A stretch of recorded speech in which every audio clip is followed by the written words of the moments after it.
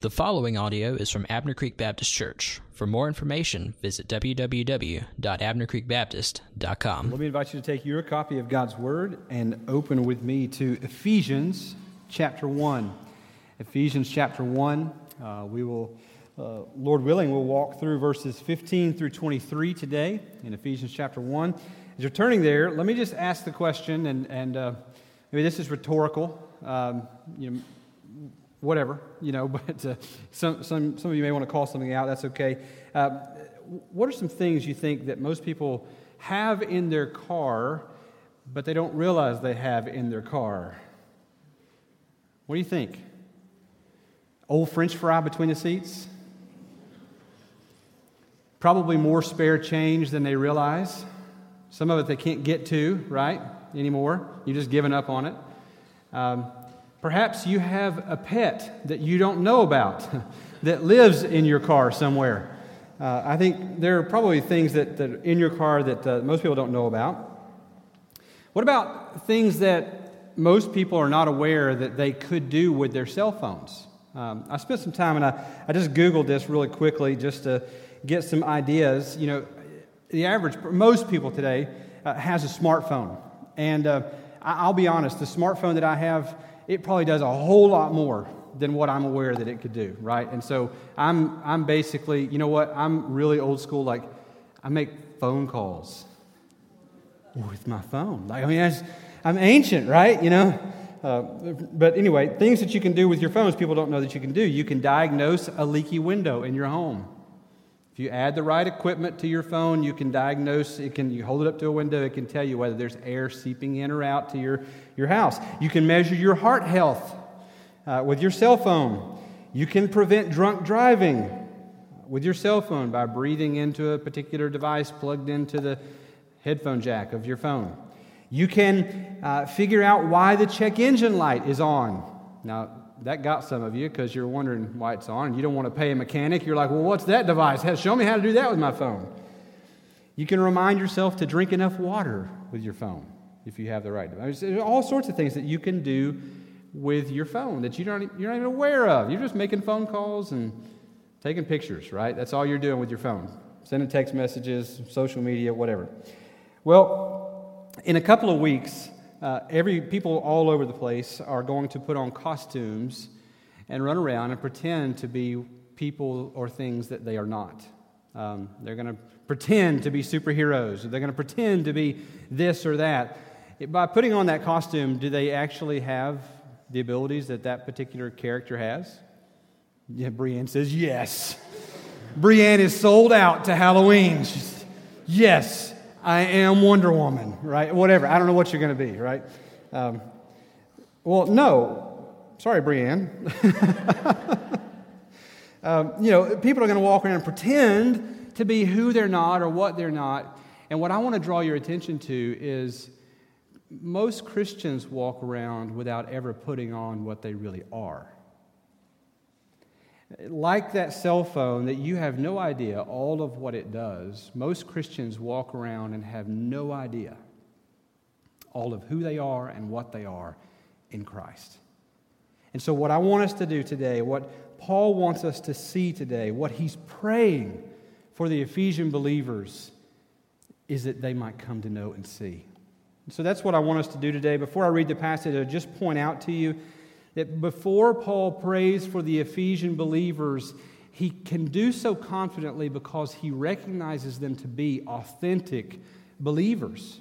And he does so. He points out because he says, I have heard of two things, your faith in Christ and your love for all the saints.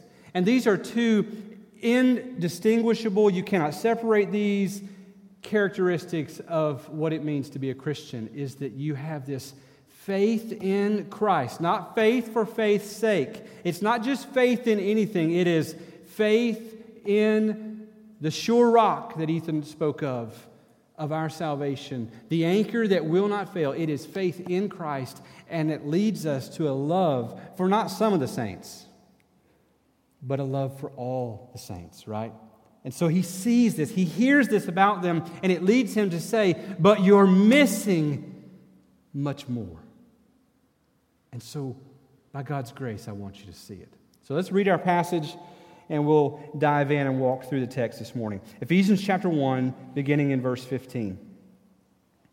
For this reason, because I have heard of your faith in the Lord Jesus and your love toward all the saints, I do not cease to give thanks for you, remembering you in my prayers, that the God of our Lord Jesus Christ, the Father of glory, may give you the spirit of wisdom and of revelation in the knowledge of Him, having the eyes of your hearts enlightened, that you may know what is the hope to which He has called you.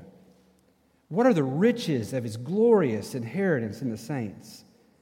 And what is the immeasurable greatness of His power toward us who believe, according to the working of His great might that He worked in Christ when He raised Him from the dead and seated Him at the right hand in the heavenly places, far above all rule and authority and power and dominion, and above every name that is named, not only in this age, but also in the one to come. And He put all things under His feet and gave Him as head over all things to the church, which is His body, the fullness of Him who fills all in all. This morning, I'm praying that God would show us what's here. As I come to any passage, as any preacher or teacher will tell you, we come to any biblical passage and we have to leave out so much. The Word of God is just immense. It's just so thick and dense with truth that we need to pick up, and we'll never be able to cover it in a 40-minute sermon.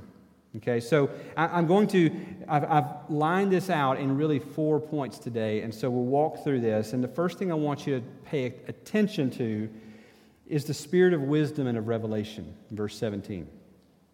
Paul there says, I'm praying, I don't cease to pray, I thank God for you, I don't cease to pray that God of our Lord Jesus Christ, the Father of glory, may give you the spirit of wisdom and of revelation in the knowledge of Him. Now notice what he doesn't say. He does not pray for an extra filling of the Holy Spirit. He's not communicating here that yeah, you're saved, but you don't necessarily have everything you are supposed to have yet. This is not what I was referring to with cell phones, that you need to buy additional equipment. And he's not praying for this additional filling here of the Holy Spirit. And you'll get that one day, and this is what I'm praying for. This is not what he's saying at all. Nor is he praying for another revelation. He's not praying that they would go off somewhere and, sit cross-legged and hum to themselves and come to some other revelation, right? He's not praying for that at all. Instead, what he asks for is that God would give them the ability to recognize and discern the wisdom and revelation already given to them. And we know this because he says, I'm asking that you would come to this, that he would grant you the wisdom and revelation in the knowledge of him. And this is how we know he's not talking about anything new or add-on. He's talking about Jesus here, that we would know him more. John 17, verses 25 through 26, said Jesus there, he's praying. This is the high priestly prayer, Jesus talking to his Father before he's arrested and taken to the cross. And he says, O righteous Father, even though the world does not know you, I know you, and these know that you have sent me. I made known to them your name, and I will continue to make it known, that the love with which you have loved me may be in them, and I in them.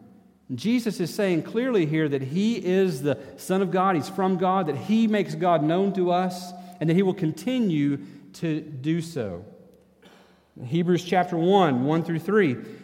Long ago, at many times and in many ways, God spoke to our fathers by the prophets, but in these last days, he has spoken to us by his Son, whom he appointed the heir of all things, through whom also he created the world. He, meaning Jesus, is the radiance of his glory. It's the radiance of the glory of God and the exact imprint of his nature. He upholds the universe by the word of his power. What we are hearing Paul pray for here is not some new revelation or some add-on to their faith, but instead that they would come to know what God has already revealed. That is, being himself in the person of Jesus Christ. We don't need a mystical experience to hear a new word from our Lord. Nor do we need to punish ourselves or to deny ourselves certain things. We don't need to practice asceticism where we go out and we whip ourselves or we deny ourselves certain things in order that we might hear a deeper word from God. No, instead we need to press into the truth that God has already given us. The truth is, everything that we need is already ours. We only need to realize it. In 2 Peter chapter 1, 3 through 4, His divine power has granted to us all things that pertain to life and godliness through the knowledge of Him who called us to His own glory and excellence, by which He has granted to us His precious and very great promises, so that through them you may become partakers of the divine nature, having escaped through the corruption that is in the world because of sinful desire. See, the truth is, we don't need anything else. We need to realize what we have in Christ.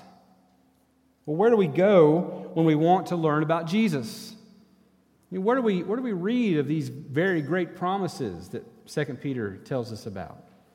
Don't we go to the Scriptures? Don't we go to the Bible itself? I just want to point this out to you that as I told the membership class this morning, the one thing that, not the one thing, we're brought together around the cross of Christ, but what provides the foundation and the ground for our understanding here is that God's Word is to be the authoritative, final arbiter on all issues here.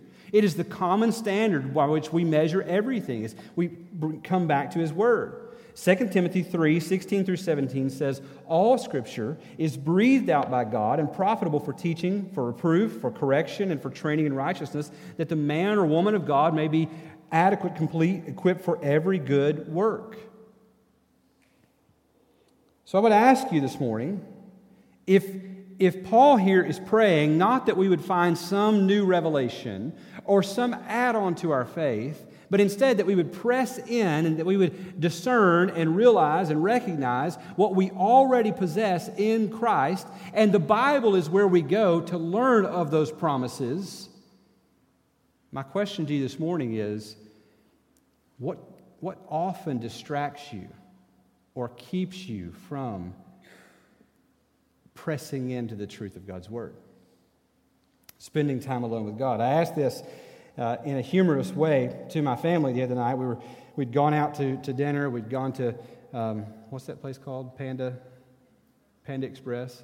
We'd gone over there, we'd eaten, and we were in the car on the way back home. And I asked him this question, what's the biggest thing that distracts you and keeps you from pursuing and pressing into God? And I may not have worded it exactly like that, but that was kind of in my head what I said, And so Micaiah spoke up first, and his response was, women, hunger, and pain. Spoken like a true 18-year-old male, right? And we can laugh at that, but he's right. Men, how many of you in the room know that there are times when those things keep you from the Word of God, keep you from pursuing the Lord? Women, hunger, and pain. Went around the car and asked Abby, and Abby kind of thought about it for a while, and one thing she came back with was sleep. And I thought, how true is that? How often sometimes our own desire for comfort or to stay in bed and not get up a little early and just spend the time alone with God, sleep often gets in the way. She also pretty astutely said self. And this covers a myriad of things, that just doing what we want to do instead of pressing into the Lord. Went around the car and I got to my wife and asked my wife, what is often your biggest distraction that keeps you from doing the things that you need to do? And my wife said, nothing, because I'm so focused. And I asked her if I could share that, and she said, yeah, that's fine, I guess, But the reality is that we live in a day that is more distracted than ever. We've never lived in a time where we had more things that were vying for our attention, right? I mean, you look around and we have TV and Netflix and YouTube and Instagram and Twitter and Snapchat and Facebook and Pinterest. Or how do you say it? Is that right? Okay, Pinterest or Pinterest. There's a whole war going on over that, I think. You have blogs, you have books, you have sports, you have shopping, You know, it used to be that you had to get in a car and go somewhere to shop. You don't have to do that anymore. You pull up your phone or you pull up your computer or your tablet and, you know, you can go to Amazon and you can get anything you want delivered to your house the next day, right? I mean, there are all sorts of things. Food is a major distraction. I'm on social media and I'm trying to watch what I'm eating and I'm doing a pretty good job and I'm trying to take in a certain number of, you know, grams of protein and carbs and fat and all this. And what do you people post? These videos from Tasty where they're drizzling caramel over top of something scrumptious mixed with popcorn and all this stuff. And people are the devil. Quit, you know. I just want you to stop. I mean, it's a distraction. The App Store. You go to your phone and you can get all these apps on your phone. The App Store for Apple products was opened on July 10th of 2008. When it opened, there were 500 apps available in 2008. Do you know how many there are as of a year ago in 2016? 2.2 million apps available. So when they originally came out and said there's an app for that, they weren't kidding. There's an average of 2,000 apps added to the App Store every single day. That's just the Apple Store. That's not counting the other platforms, right? We've never lived in a more distracting time. When's the last time you simply sat in silence? And I don't mean silence with something on in the background. I mean, when's the last time you intentionally sat in silence? And you say, well, Pastor, that'd be weird. Why would you want us to do that? It's a good exercise. Try it sometime. I think what you'll find is you can't do it very long. I think what you'll find is it's eerie. You got to be doing something. You got to be hearing something. You got to be seeing something. It was an exercise we had to do in seminary, was to spend 30 minutes in solitude. It might have been an hour, I can't remember. It felt like about 2 days, right? Because I just wasn't used to it. And this was back around 2001. I didn't have nearly the distraction. I didn't have a smartphone then. When's the last time you sat in silence?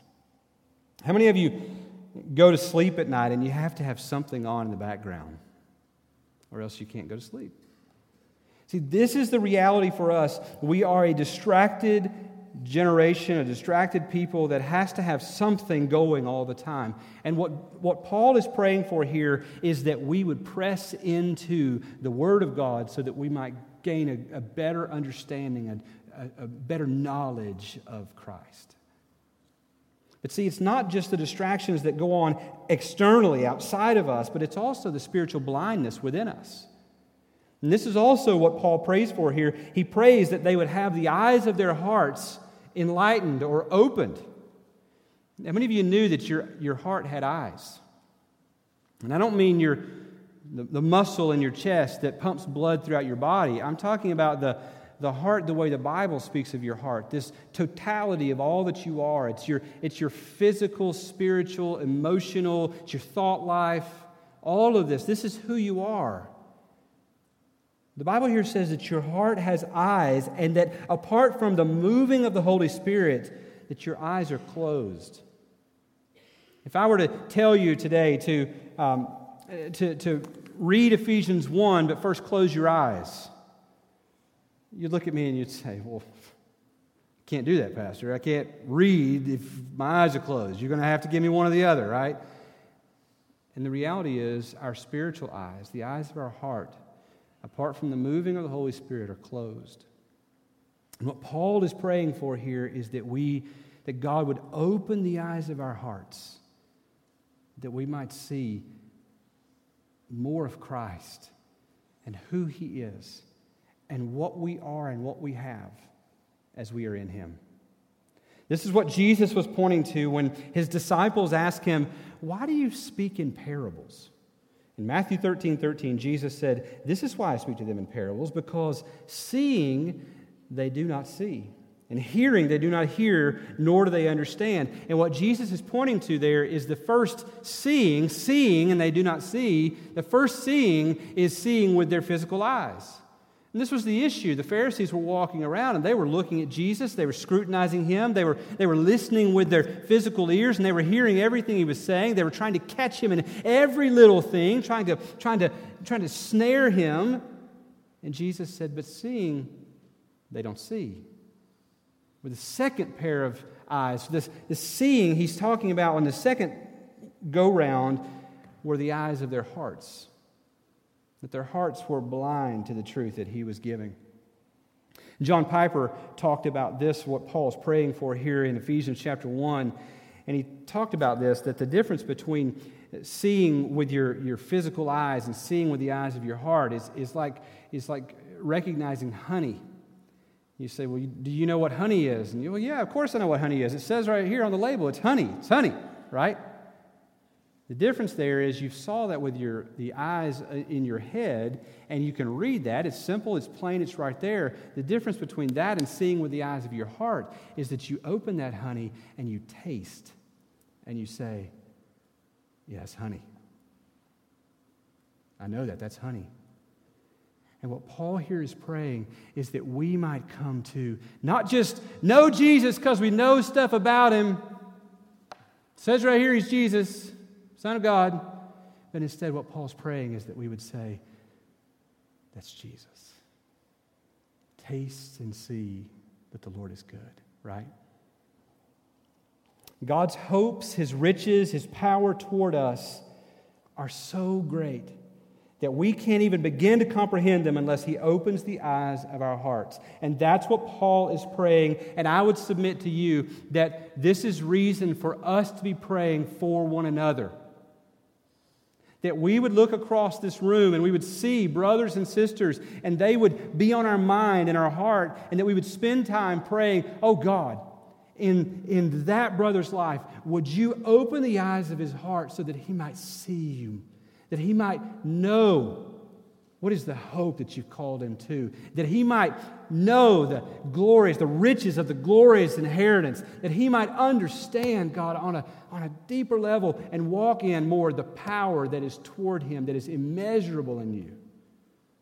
I'm challenging us. I think we should be praying these types of things. Paul said in verse 16, "I do not cease to give thanks for you, remembering you in my prayers." A couple of things I just want to point out to you about that is, Paul's writing this while he's in chains. He's in prison right now. And how is he whiling away his time while he's in prison? He is writing and he's praying. Now here's what I would say to you. How many excuses can we come up with for not praying? If you were in Paul's shoes, if you were in chains, even if you did pray, what would be the subject of your prayers? Wouldn't it be you? God, please get me out of here. God, you know that I'm only here because I did what you asked me to do, and Lord, I'm here. And Lord, have you forgotten about me? And many of us would turn inwardly and we would pray about us. And what Paul says is, "Oh, these chains? No. They will turn out for the furtherance of the gospel. While I'm here, I don't stop praying for you. Oh, I thank God because I've heard of your faith and the love you have for each other. And I'm praying that God would open the eyes of your heart." The second thing about this is Paul not only prays while he's in chains, but he prays for their spiritual needs. And this type of prayer, I think, is missing in most churches. I mean, what do we pray for most often in our churches? Spiritual needs or physical needs? Physical needs, right? And this hurts me as much as it hurts you, but we get into a Sunday school class or a life group or in a small setting, and somebody says, "Anybody have any prayer requests?" And the majority of them will be physical needs. And I'm not telling us that we should not pray for physical needs, but when we pray on a majority level for only physical needs, what does it say that we think is the most important need of humanity? Doesn't it say that we think the biggest problem that humanity has is their physical issues? I think we should pray for the physical needs of one another, but I got news for you. Our physical needs are temporary. Our physical needs will come and go. If we believe what this book teaches, there will come a day when we will die and we will be raised from the dead one day, and we will be given new resurrected bodies that will be fit for heaven, and we will live in the new heaven and new earth with Jesus forever in those bodies, right? So physical needs, yes, while they are pressing and we can compassionately pray for one another in physical needs, how much more should we be praying for one another spiritually? Oh God, open the eyes of our hearts. Paul teaches us a great lesson here.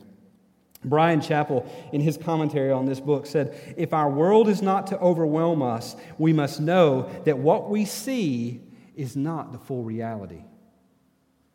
So when cancer comes, when the child goes wayward, when you lose your job, when fill in the blank, we need to be praying for one another, that we would realize that what we see and are experiencing in this life is not the end of the story. It is not the reality that God says will take place. The reality is He will come again, and we will be raised to live with Him forever. Amen? So we better know this.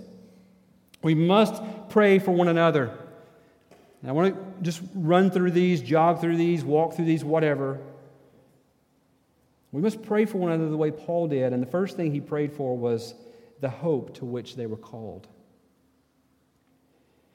He said in verse 18, praying that you would have the eyes of your hearts enlightened, that you may know what is the hope to which He has called you. I mean, how many people just eke out their existence with little or no hope? I mean, how many people do you know that are hurting on a regular basis, where they see no light at the end of the tunnel? You know, sometimes someone will go off on you. You know, some dude in traffic or somebody at the grocery store or something like that, somebody's going to go off on you. And what we need to realize is there are people all around us that are living with little or no hope. And we don't know what they're going through. We don't know what they are enduring in their life, but they don't have the hope that you and I have. They are living this life just eking it out with little or no hope. And for the Christian, this simply should not be. I would remind you that the world and the universe belongs to God. I want to give you just a word picture here. The residue from a single drop of dew left on the backside of an acorn on a solitary oak tree in the middle of a 20,000-acre forest is His. And so are you. You are His. Let that hope spring to life in you. That He has not forgotten you, that you are not alone, that the universe is not random. You know, we hear news of all the hurricanes that have happened this year, and man, this tragedy in Las Vegas, and all of the things that are going on around us, and we think, man, it seems like the universe is spinning out of control.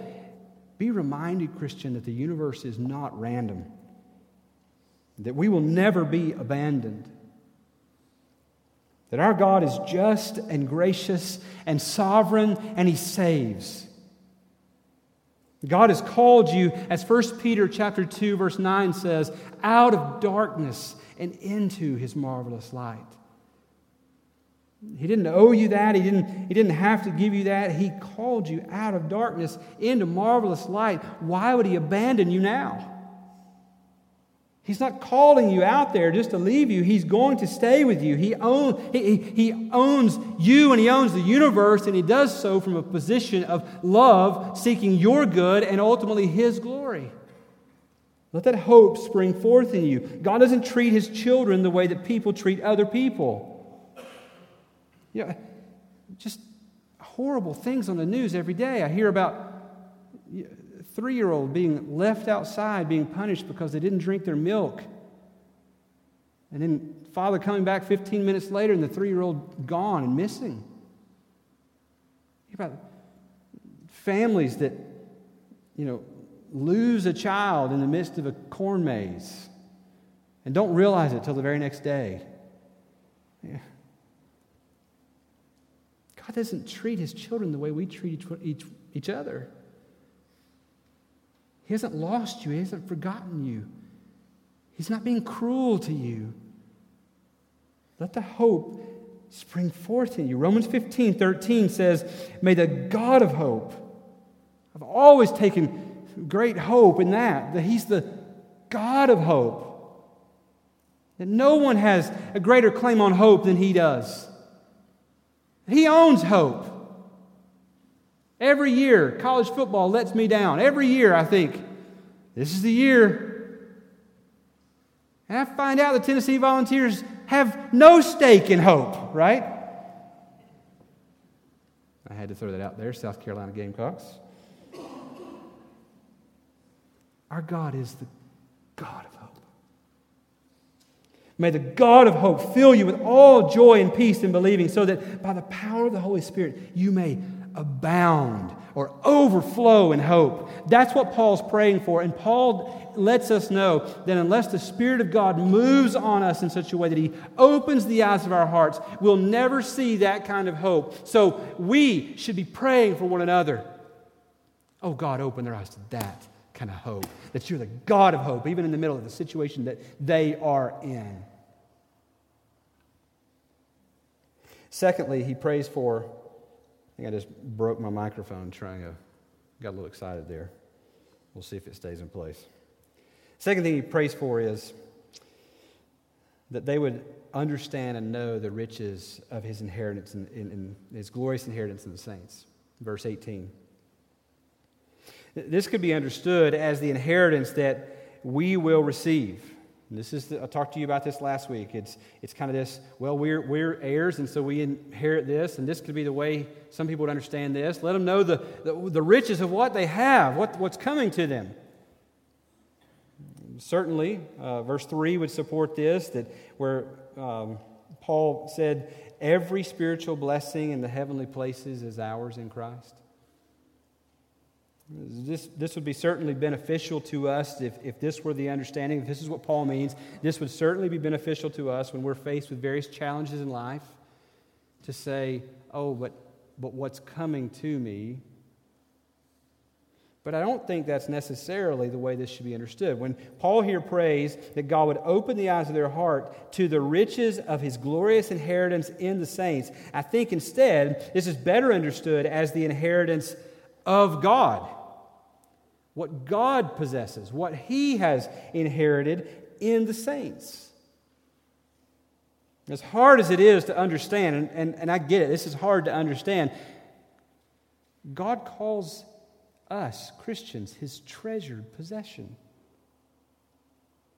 Now, I got news for you. Most days I get up, I don't feel like anybody's treasured possession, right? There are days when I think,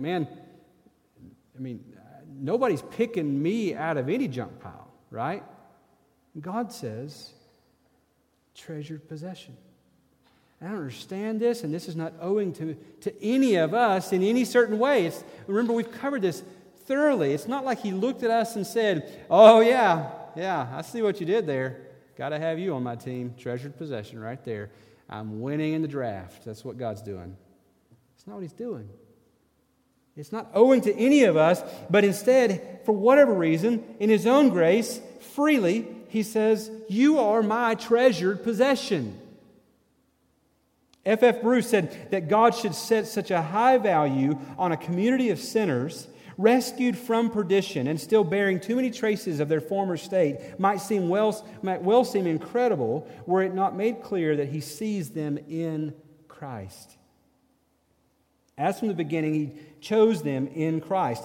Paul prays here that his readers may appreciate the value which God places on them, His plan to accomplish His eternal purpose through them as the first fruits of the reconciled universe of the future, in order that their lives may be in keeping with this high calling, that they may accept in grateful humility the grace and glory thus lavished on them. Too many Christians live lives, right? Too many Christians settle for insecurity. Too many Christians fall prey to the schemes of the devil. And 1 Peter 2:9 tells us, "But you are a chosen race, a royal priesthood, a holy nation, a people for His own possession, His inheritance, that you may proclaim the excellencies of Him who called you out of darkness into His marvelous light." Oh, that we would see what God says that we are. And again, I don't say any of that to point to you and say, you are the point of it all. Because I would remind all of us, He is the point. We are not.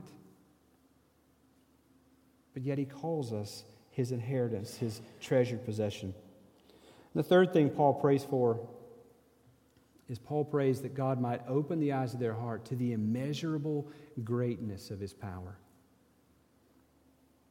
These Ephesian believers were constantly observing a world around them that was filled with pagan notions of cultic and magical powers.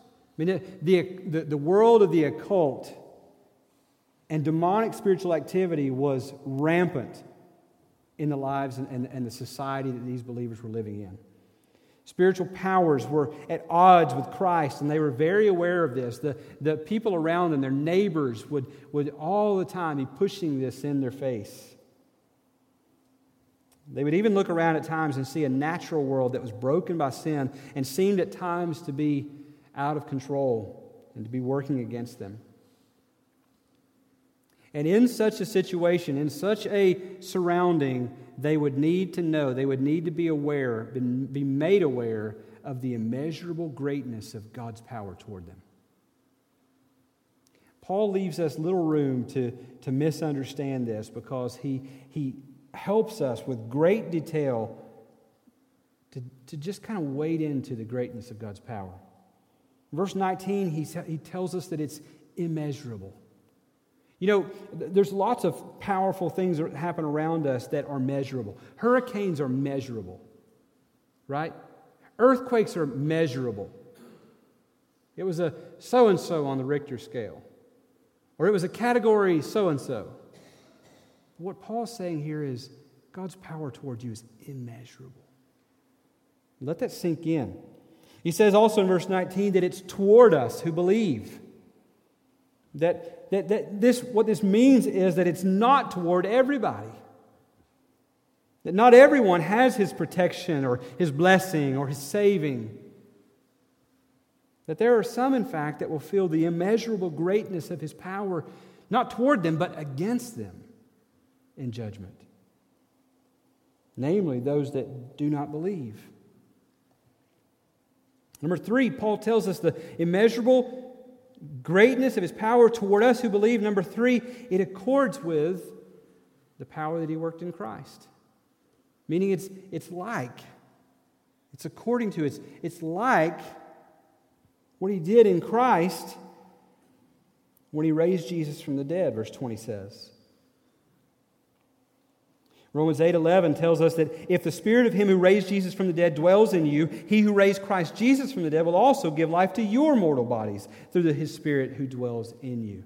What this means for us is that when Paul here says, I'm praying, God, would you open the eyes of their heart to the immeasurable greatness of your power toward them who believe, that accords with the power that you worked in Christ when you raised Him from the dead. What Paul is saying there is that when Jesus died and was raised from the dead, that for every single one of us who believe, death has already died. That we fear no death. That death for the believer is this doorway into the presence of God. The same power that raised Jesus from the dead also seated Him at His right hand in the heavenly places. And the right hand seat was the position of honor and authority. Jesus was exalted to the right hand of the Father to rule and to reign. And this is important because in verses 21 and 22, this is what he's saying. He says, He was exalted to the right hand of the Father, far above all rule and authority and power and dominion, and above every name that is named, not only in this age, but also in the one to come. And He put all things under His feet. What this means is that there is no power that can overcome Him. There is no spiritual power, no political power, no power otherwise that can overcome our God. Isaiah 54:17, no weapon formed against you shall prosper. He alone is God, and there is none like Him. This also means, Paul points out here, that there's not a name today, there's not a name tomorrow. There's not ever been a name that will be greater than Him. It means that no one ever, no power ever will thwart His power. And the Bible here, don't miss when the Bible here says that God has placed all things under His feet. You know what all things means? All things.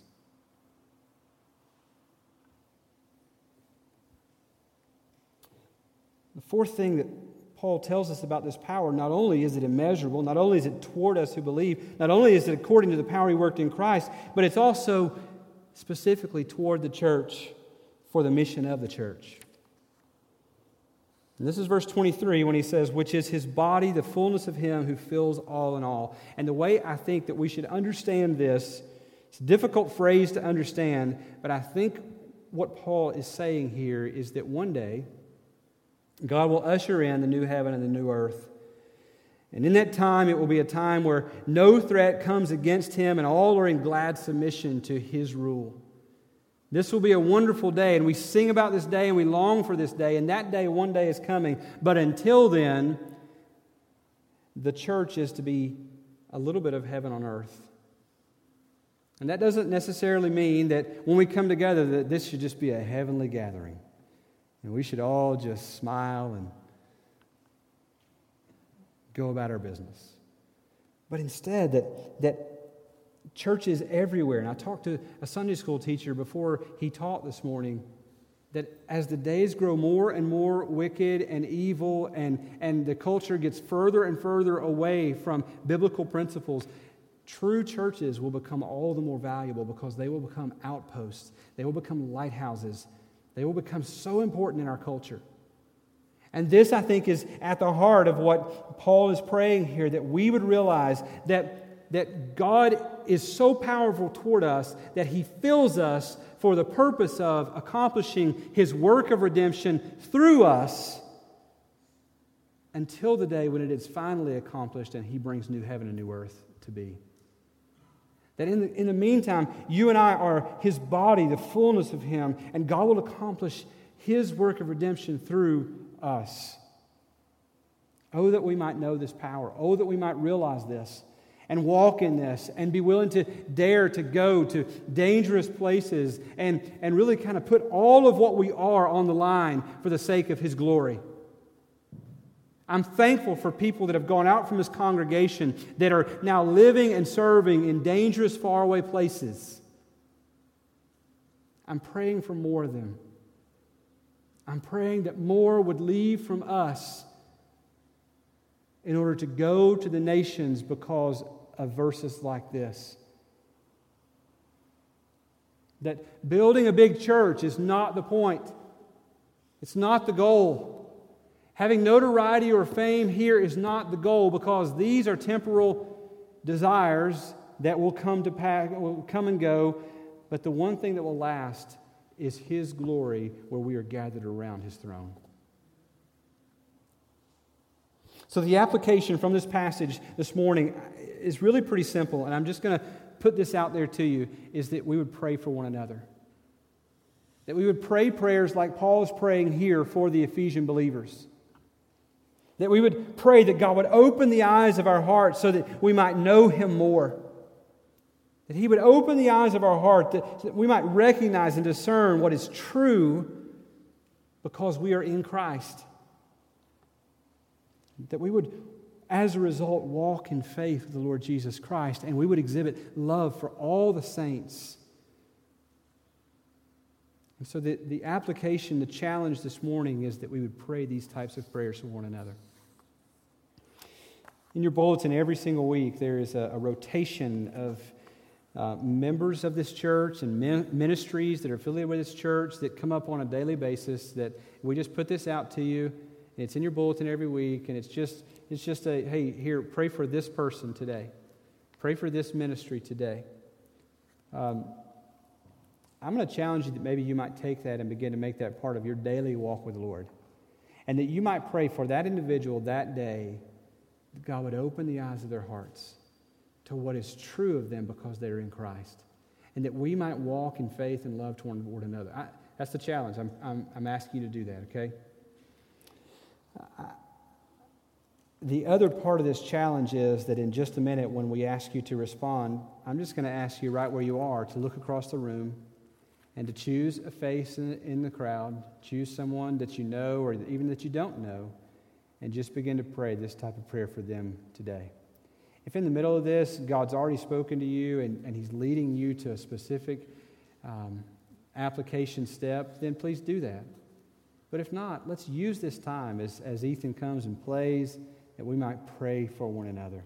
I'll be here at the front. I'd love for you to come and speak with me, and if I can help you through anything, I'd love to have that opportunity. But let's heed the warning and heed the advice here of the Scriptures, and let's pray for one another. Let me pray, and we'll respond in faith. Lord Jesus, we love you. And God, I'm so thankful, Lord, that you love us. God, I'm fearful, Lord, that in my own life, Lord, that I'm aware of such a small amount of what is true of you. God, I pray, Lord, that you would just help, Lord, all of us, Lord, to grow in the knowledge of you. Lord, I'm thankful this morning for the church. Lord, I'm thankful not only to be the pastor of this church, Lord, I'm thankful to be a part of this church. I'm thankful that I'm a brother to brothers and sisters that make up the faith family here. Lord, would you lead us to pray for one another? God, we want to know you. Lord, we are not seeking some added blessing of the Spirit or some mystical revelation from you. Lord, we do, though, want to press into you and know you. So, God, would you do that as we pray? Lord, would you do that as we leave this place and we go in our daily walks with you? Lord, would you just cause us to know you more? Help us, Lord, to press into your word that we might learn things that are true of you. And, God, that they would move from our heads into our hearts. Lord, open the eyes of our hearts. Help us to see, I pray, in Jesus' name. Amen. Let's respond in faith as God leads. This time of teaching is brought to you by Abner Creek Baptist Church. For more information, visit www.abnercreekbaptist.com.